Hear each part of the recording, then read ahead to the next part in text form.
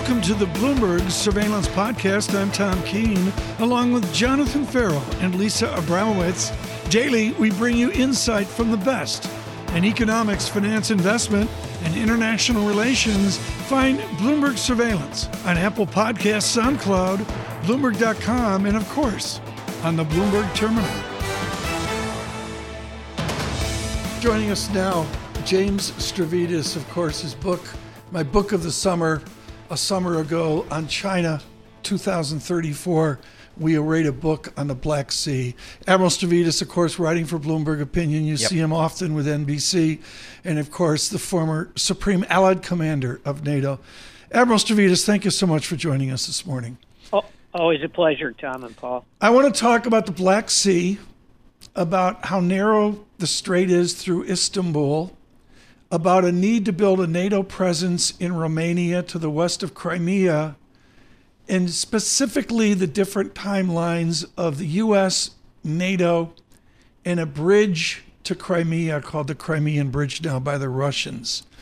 It just seems to me the Black Sea is so important. Do we need to show the flag now in the Black Sea? Oh, absolutely, Tom. And, good news, we have 4 of our absolute top-end Arleigh Burke-class Aegis destroyers that are stationed, home-ported in Rota, Spain. That's the opposite end of the Mediterranean, but that's the beauty of a Navy. So it's a commute. I would push. Yeah, it's a commute, but it's a doable commute. And my understanding is those plans are in place to flush them to the eastern Mediterranean, and perhaps more significantly, Tom, 4 more of that same class of high-end missile defense destroyers are underway from Norfolk, going to back up the 4 destroyers in Rota, Spain. That's a pretty considerable flotilla, and yes, we ought to be moving some of those ships into the Black Sea. Admiral, as you step back and look at this thing holistically, what do you think, based upon your experience at NATO, what do you think Mr. Putin is really looking for here? It just seems oddly out of time and place to be massing troops and tanks on an Eastern European border. I think Putin's after 3 things. One is he loves being the center of attention, and he is playing to his population. He's playing to the nations around the periphery of Russia, so he likes being the center of attention, even in the middle of the Olympics, for example. Yep. Number 2, he wants to crack the sovereignty of Ukraine. He knows he will never be able to completely dominate it, pull it back to the Soviet Union. That's what he wants. He knows that's not going to happen. But by annexing the Crimea, creating this land bridge Tom talked about a moment ago, he has the ability to effectively take their sovereignty away. And third and finally, he wants to divide us. He wants to divide NATO. He would love to see the Germans, for example, not stand quite strongly with us. I think they will, but he wants to divide the NATO alliance. So those are his 3 objectives. General Austin, of course, with his effort in Germany early in his career and then to Central Command, of course, with a real understanding of Putin as a Eurasian dominant leader. I want to go back to how we're going to save face here, Admiral, as I'm sure you've studied at war colleges. George Anderson, Chief of Naval Operations, Cuba Missile Crisis, said to President Kennedy, Mr. President, the Navy will not let you down.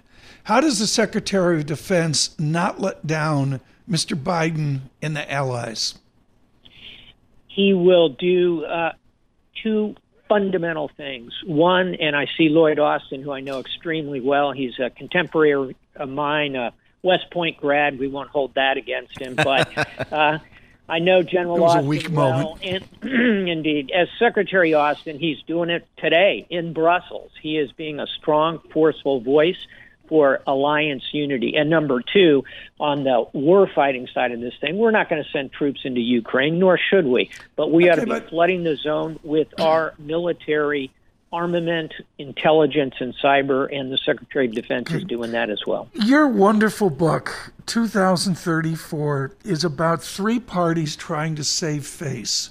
The Cuban Missile Crisis was to get an exit for Khrushchev to save face.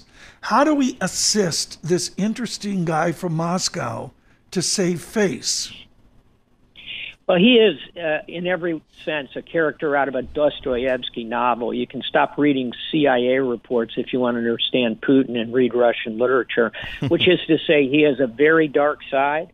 And, Tom, you're on the right note. We need to provide a climb down for him if we want to avoid a massive war, a scaled war in southeastern Europe. So here's what I would do.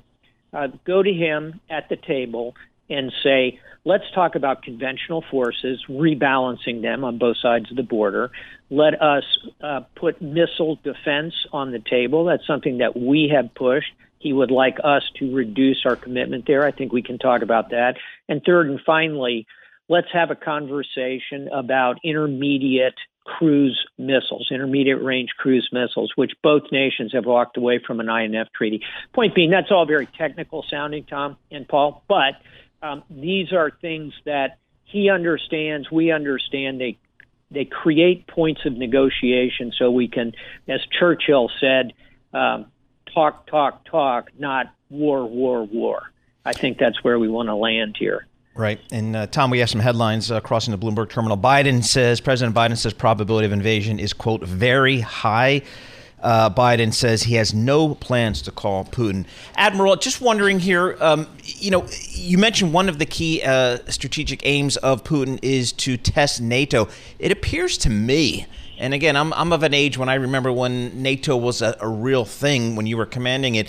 It seems like NATO's standing pretty strong, pretty united right here. What is your take? I'm very proud of the alliance at this moment. And I think the Secretary General, who's a tough-minded former Prime Minister of Norway, he sounds like a Viking. He's a serious guy. And with Lloyd Austin standing next to him, the alliance is hanging together. Let's be candid here. Watch Germany, because Germany's economy is so intertwined because of the potential of Nord Stream 2 complications. But so far, the brand new Chancellor of Germany, Chancellor Scholz, is holding strong with the Biden team and with the alliance. If you're just joining us, James Stavridis with us this morning. We extend our conversation here on Bloomberg Radio across America. We do it with futures at -30, the VIX 25.74, and headlines continuing to come out. Secretary Blinken is scheduled to speak at the United Nations here somewhere in the vicinity of the 10 o'clock hour. Admiral Stavridis, I want to go back to the to-do here, and I take it off of Angela Merkel 2014, the time of Crimea, the time where dreams were shattered in the Western Central Europe over how we would deal with Russia. And she was heated in comments and said, forget about the 19th century, the 20th century, World War II, etc. We must look forward. What are we looking forward to now? First, let's pause and just say Angela Merkel is a remarkable leader of Germany, 4-time Chancellor of Germany, and has steered that nation through some very complicated times and grew up herself in East Germany with a Russian boot on her throat. So she knows what she's talking about here. What we look forward to, Tom, is all the things we've commented on this morning, which is keeping the democracies aligned. And here I don't mean just NATO. Adding to that NATO mix of 30 democracies, focusing on Australia, on Japan, on South Korea, on India over time. We need to create a critical mass of democracies who can stand against these authoritarians.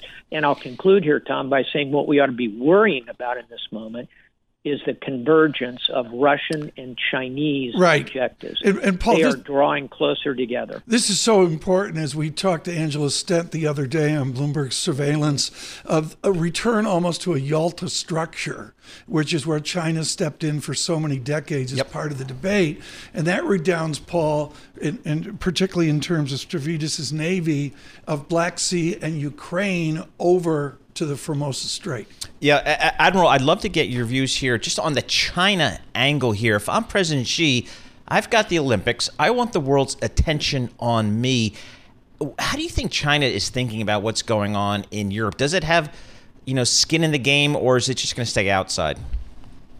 It will stay outside, and President Xi is undoubtedly grumpy about what is occurring in terms of the spotlight swinging almost inexorably back to Vladimir Putin. But President Xi has his eyes not on the Olympics. His eyes are on the 20th Party Congress late this year, when he will bring forward his candidacy for a third 5-year term as the leader of China. So he wants a year of living quietly ahead. He's going to get it. I've got to go back, Admiral, to soldiers and sailors at risk.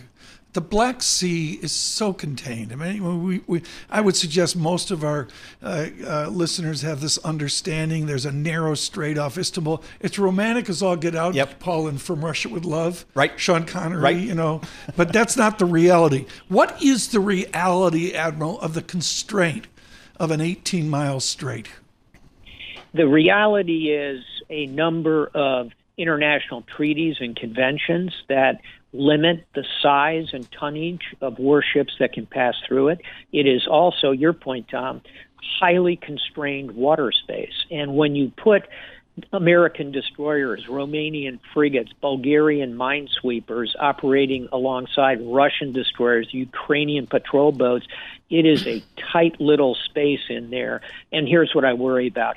The captains of those ships are young men and women. They're people in their 30s. I was 36 years old when I took command of an Arleigh Burke-class destroyer. These are young people, Wow. and their crews are even younger. And so the possibility of a miscalculation in Yep. this tight water space is significant. We ought to worry about that. Admiral Stavridis, thank you so much. Of course, the book 2034, we thank him for perspective today.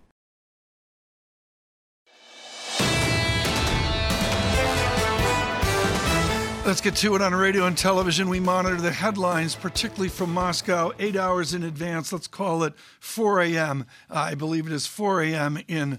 4 p.m. rather, in Moscow.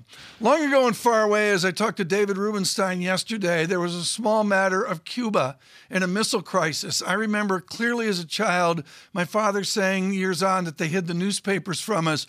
Michael Holland was holding court on the football field at St. Edward's in Cleveland during the Cuban Missile Crisis. Michael, one question on the geopolitics of the moment and our combined history. Do you push it aside when you have money at risk? Absolutely not, Tom. I think that all of the things that you've been reporting this morning are part of the battle for investment survival. There's a recurrence of things that are going on right now, including comments about Saudi Arabia and where they are and what was going on back then. We had the Arab oil embargo, Saudi Arabia in the middle of that. Prices went up dramatically. I think the concern that a number of people have recently voiced, smart people like Charlie Munger, are echoing the problems that inflation, which many people who are listening to this call right now have never experienced. Back in the 1950s, it was one of the worst things that happened to our country because the most vulnerable and the least able to cope with inflation are those who are hurt the most by inflation. If we get it again, it's going to be very ugly. Part of the problem is people haven't experienced it, so people are easily into denial. I believe the Fed minutes had a 2.6% forecast for inflation several quarters out. I hope they're right. Michael, let's talk about the fantasy land of the Fed forecasts. Not my words, the words of the former New York Fed president, Bill Dudley. He's come on this program and called them fantasy land. The dot plot for 2024, just north of 2%. We're trying to work out, Michael, not the start of the journey. Most people assume that's March. The pace of the journey and the destination. How far do you think this Fed's going to have to push it? My guess, and I have great humility when it comes to predicting, Jonathan, as you know, my guess is that it's going to be much more than anyone in February of 2022 believes right now. I think that we've listened this morning and previously to all of the supply problems, supply chain problems, energy problems.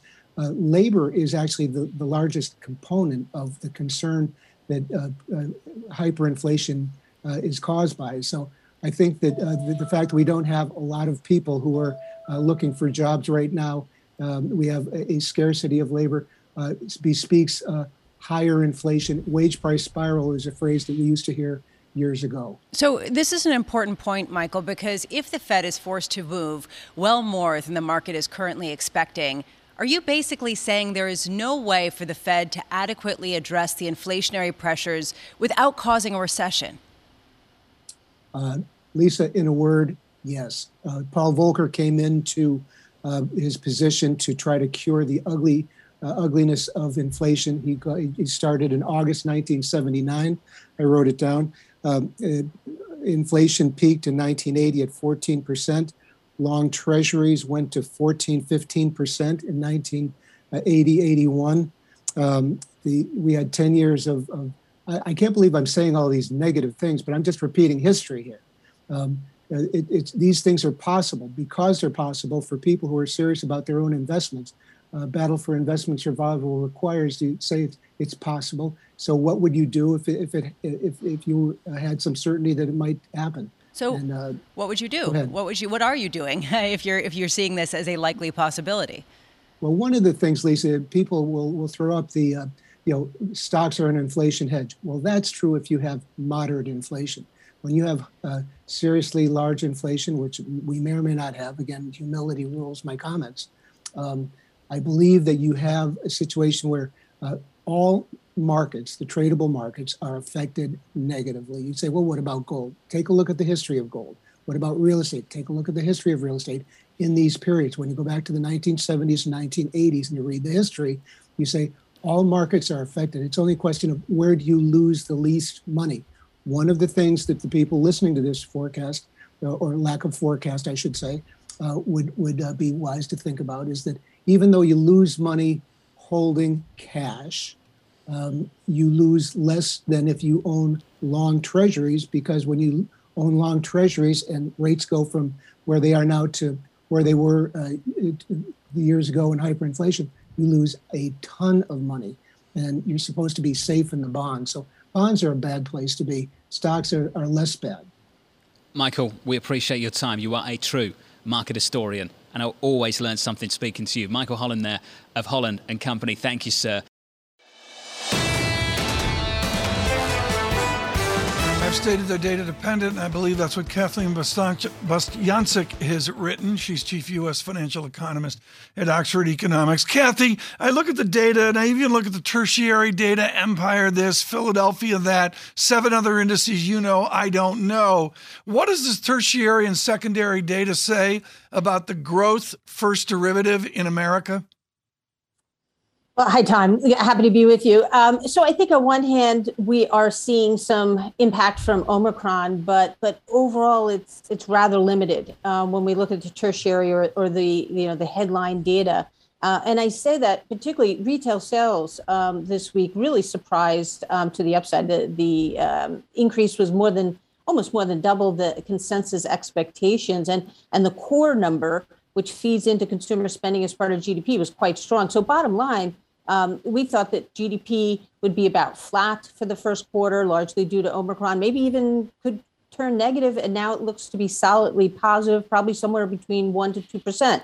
And then that means that going into Q2, health conditions look better. The economy should get back onto a more robust path. So I think net, we're looking at still an economy that's really quite healthy and demand is really strong. Kathy, let's dig into that a little bit, because actually, if you look at the Atlanta Now GDP Now index, you actually see the expectations for Q1 GDP skyrocketing after yesterday, or after the retail sales number that we got yesterday.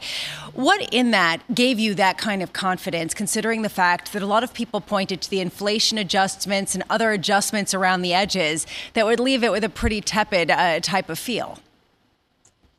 Yeah, I mean, no doubt that the nominal number is much greater than, faster than the real. But even when we adjust for inflation, which surprised the upside in January, you're still very strong momentum, coming into the start of the year for the consumer. And remember that was weighed down by Omicron. We saw service, portion of retail sales was quite weak. So we do think services are going to be weak as part of consumer spending. But the durables and non-durables goods orders were very strong in purchases.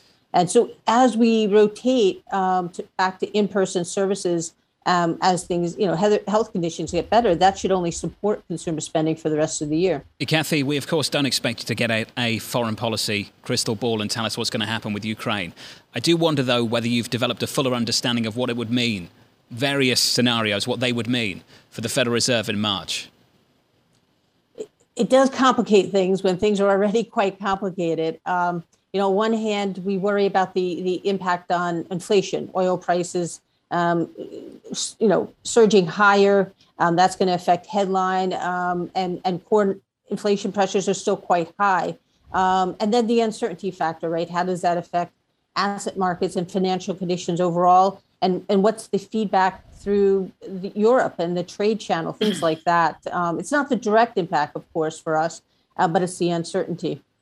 How do you monitor the Wall Street? And Kathy, your whole career has been away from this, which I give you great credibility on. The pace of rate hikes, the parlor game of guesstimating out within a Greenspan measured mode where we're going. What's the level of certitude of that belief or the probability of that outcome? Much less than in the past, although, there's always great uncertainty when you're forecasting the rate path. I think at this point, what the Federal Reserve is trying to grapple with is how quickly to get back to neutral, and do they even need to go restrictive? And what is neutral? There's probably a range of, the Federal Reserve thinks it's around 2.5%, right? But there's a range around that. We would say somewhere around 2. It's probably somewhere between, 1.5 to maybe slightly over 2%. How quickly do they need to get back to that? And how much can the financial conditions and the economy handle that, right? I would say from my perspective, Tom, I was a little leery about this parlor game of 5, 6, 7 rate hikes. But I'm also quite impressed with how well the financial markets have handled pricing in 6 or 7 rate hikes. So we actually just decided that 7 is probably a good enough estimate for this year, and we're actually in the 50 basis point camp for March. Wow. Yeah, so it's Kathleen John, she's out of control. we just shifted. It's we looked at the inflation numbers, and the January numbers really just were far faster than we thought. So now you're peaking in inflation faster. We still think it's going to decelerate through the rest of the year, but the peak is higher. And when we go through our estimates, we get core inflation above 3%. And we think that's unacceptably high for the Fed. So we have to hear from Powell, right? We have to hear from Powell. We have to hear from Brainerd and Williams. We haven't. And that's really going to be the key. Are they leaning towards 50 or 25? I would just add one other thing that in our analysis, right, we think that starting with 50 and then pulling back to more traditional 25 basis point increments is easier for the markets to handle than starting with 25 and saying, now we need to go 50. That could be more destabilizing. Kathy, you're not alone. You've got company. And thank you for burying the lead. That's our fault for not teasing with that. And not starting with that. Let's finish on this. Kathy, I've heard repeatedly over the last couple of days that if they don't deliver what you're talking about, it would amount to an easing of financial conditions. Do you believe so? And how much of a problem would that be?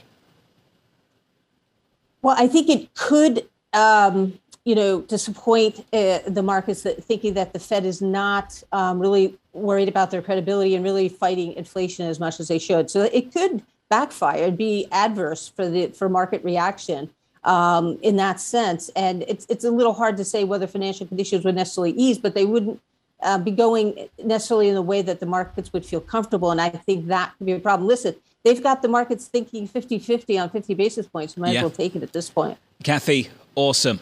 As always, it's good to catch up with you. Kathy Bosjancic there of Oxford Economics.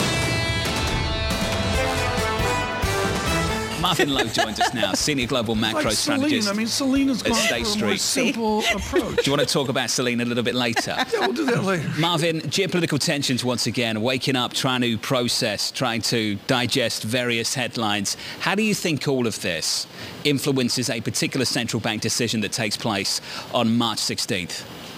Yeah, from the Fed's perspective, I don't think it's going to affect it at all. Certainly a war is an altering event, particularly if it's a significant one. But with the tensions that have been around, I think the Fed has made it clear that they're playing catch up, and March is a given, and we debate whether it's 25 or 50, and whether May and June are equally live at those levels. Do you believe, Marvin, that corporations domestically and frankly globally can adapt to what they've been given? I do. I mean, they have. From a financial engineering perspective, they've been very quick to embrace and ultimately reshape their balance sheets in a way that buys them flexibility. And these are for-profit organizations that have been nimble to change it to rapidly changing conditions, both from a global perspective as well as just from a mobility perspective. And you've seen that they've been able to navigate it. So I do believe that that's one of the strengths in the equity markets. Well, of course, a lot of people have been baking this in for a while, even when this wasn't the case. And you do wonder how much it's gotten ahead of things, especially as you've seen the biggest inflows into equity funds versus bond funds so far this quarter, going back to 2013. Can that continue, especially when you see the likes of Roblox and some of these other pandemic-era stocks absolutely get pummeled and return to pre-pandemic normalcy? Yeah. I mean, it's this often described aspect of asset management and equity management that you're looking for the winners, and it's a stock picker's market. I would argue that that's always the market. That's what professionals get ultimately paid for. I mean, we're seeing demand for treasuries. The fact that we've repriced as much as we have and still have a 2% 10-year, and unfortunately, to a certain degree, flattening the curve, shows that there is a fixed income component associated with that. I do think equity markets still have a bit of a catbird seat. It might not necessarily be U.S. and U.S. growth stocks the way it had been for the last 2 to 5 years. There's potential diversification looking for value outside, particularly geographically. But equities still do have a catbird seat in this discussion. Marvin, are you actually advising people to buy longer dated bonds right now in the U.S.? I mean, I actually do. I actually do like treasuries in here. I think you see from a geopolitical perspective just how demand for that security is from a hedging perspective, as well as our longer term view that we're not going to see yields get back to the pre-pandemic neutral rate levels. I think we're dealing with a different type of environment that way. Marvin Lowe, we've got to leave it there, sir. Thank you for catching up with us. Marvin Lowe there of State Street.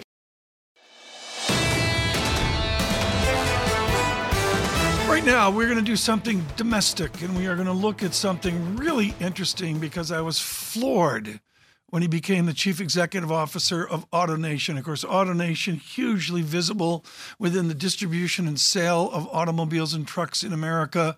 And Michael Manley is not just another CEO. This is someone steeped in the Fiat religion, the Chrysler religion. I think you would even understand, Mike Manley, that in my childhood it was Renault, not Renault. I mean, I go back that far enough. Just simply let us start away from earnings with how you survived this year. Used cars, wow. New cars, not. How's the year been? Well, I think you've really identified it. On the one hand, we've had significant demand, as you know, and we've been able to fulfill that on the used car side. And on the new car side, it's basically working as closely as we can with the OEMs to try and predict what we're actually going to receive in the month. And most of it, when it hits the ground, is sold. So that's kind of in and out. And the most important thing is to keep our customers informed about when their vehicles are arriving, frankly. My auto guy, Lisa Bramos, has 14 questions. Let me slip one in here.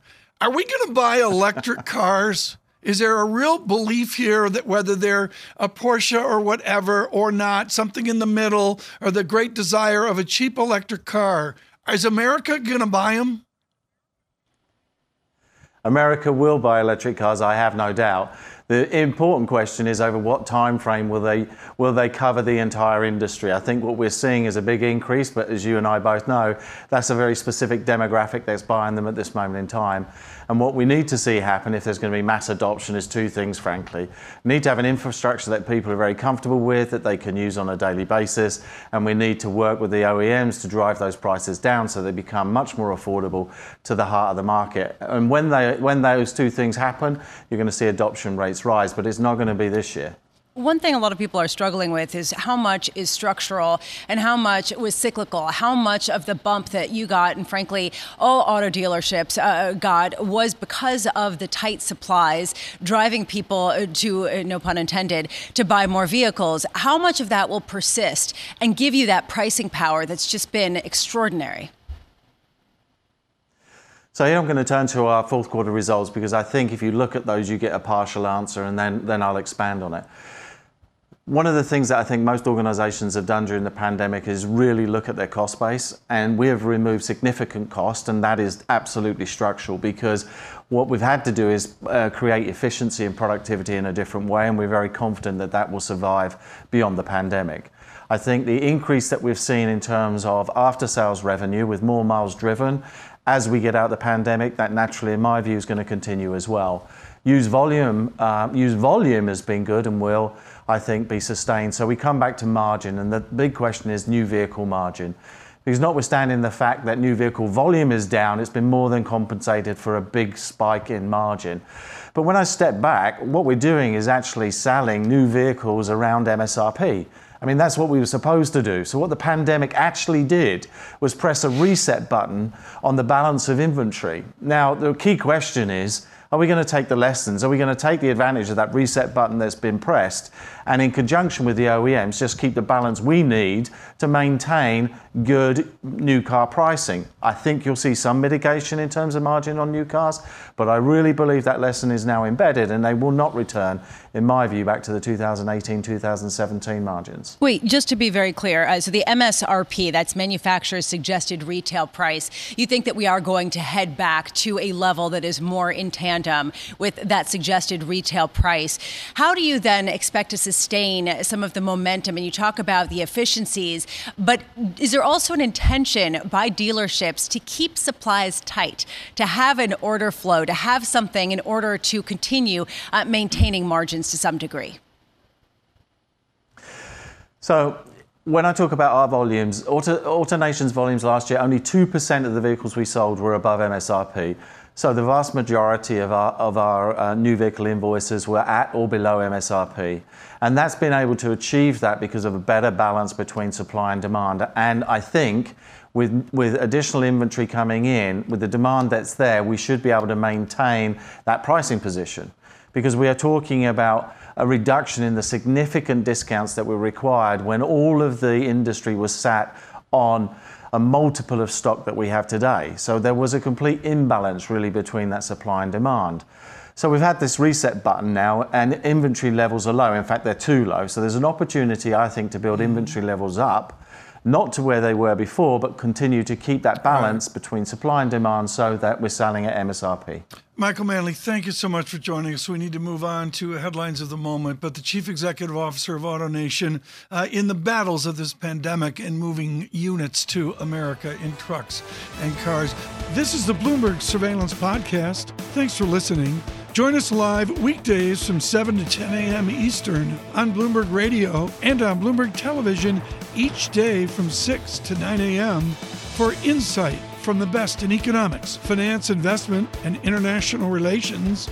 And subscribe to the Surveillance Podcast on Apple Podcasts, SoundCloud, Bloomberg.com, and of course, on the terminal. I'm Tom Keene, and this is Bloomberg.